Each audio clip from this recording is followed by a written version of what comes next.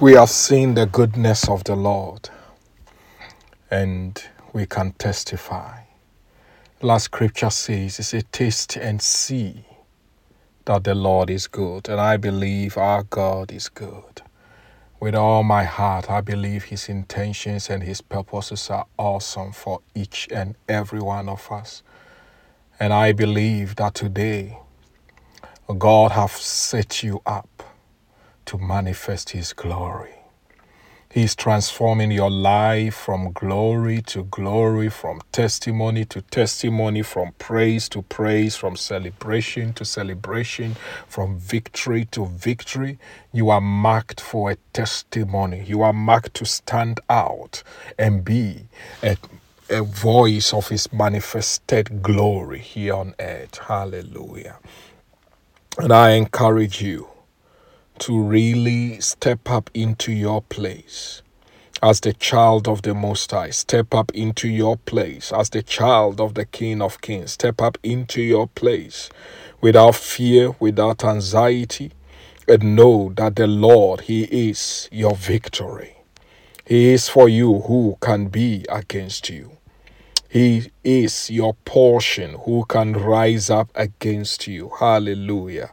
The Lord fights your battles. He's giving you his victory, and you manifest it. You manifest it. Praise God.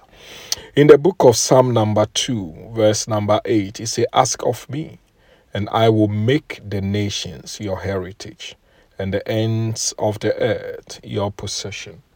This psalm in particular is seen as a messianic psalm, a psalm that talks about Jesus Christ, that talks about the Messiah. And so it's a revelation about the impact of the Messiah, while the Father says to the Son, ask of... Hallelujah.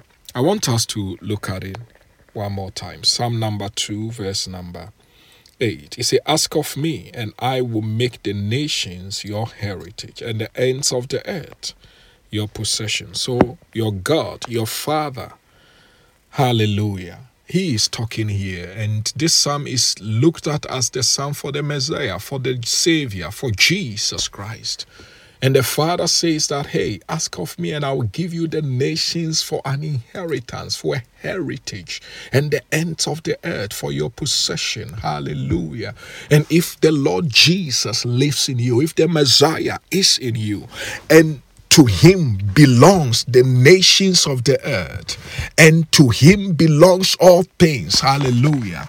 And the impact of his name is in all nations. Hallelujah. Then I want to challenge you to start reflecting on this truth, that you are alive today because God have in himself decided that he want to leave a legacy on earth to the honor of his name through you, like he did with the Son. Can you believe it? That God can impact the nation through him. May give you one thought, one idea. It may start with one person, it may start with one step of faith today, another step of faith tomorrow, the day after, and the day after, and the day after. But by all means, do not sit in your comfort zone. By all means, do not sit defeated because of failures and mistakes that you have walked through yesterday or even the hour ago. Do by all means come to the Lord, come to the throne of grace, where you will obtain mercy and find grace to help in the hour of need, and pray and believe and expect that God will lead you step by step. But it starts with every day you are alive. Believe it. God wants to leave a legacy on earth, make an impact on earth through your life. Open up for him. Get yourself ready for him. Get ready to run the race that he has set before you. Get ready to go the lanes that he has prepared for you. Get ready to march forward in his strength and in his power. Get ready for him to do the extraordinary things that he alone can do. Hallelujah. Our God is good. He is great. He is marvelous. He is unchanging. And I pray with you and pray for you that you will open up and begin to speak this word over your life and begin to accept this truth into your spirit as a citizen of heaven, as a citizen of heaven, as a person who is a partaker of the divine nature of the Most High. Begin to ask for the nation in which you dwell. Begin to ask that the Lord God will cause what he has given to what he has as his inheritance, that he may entrust unto you that which he has designed as his good work for you to walk in.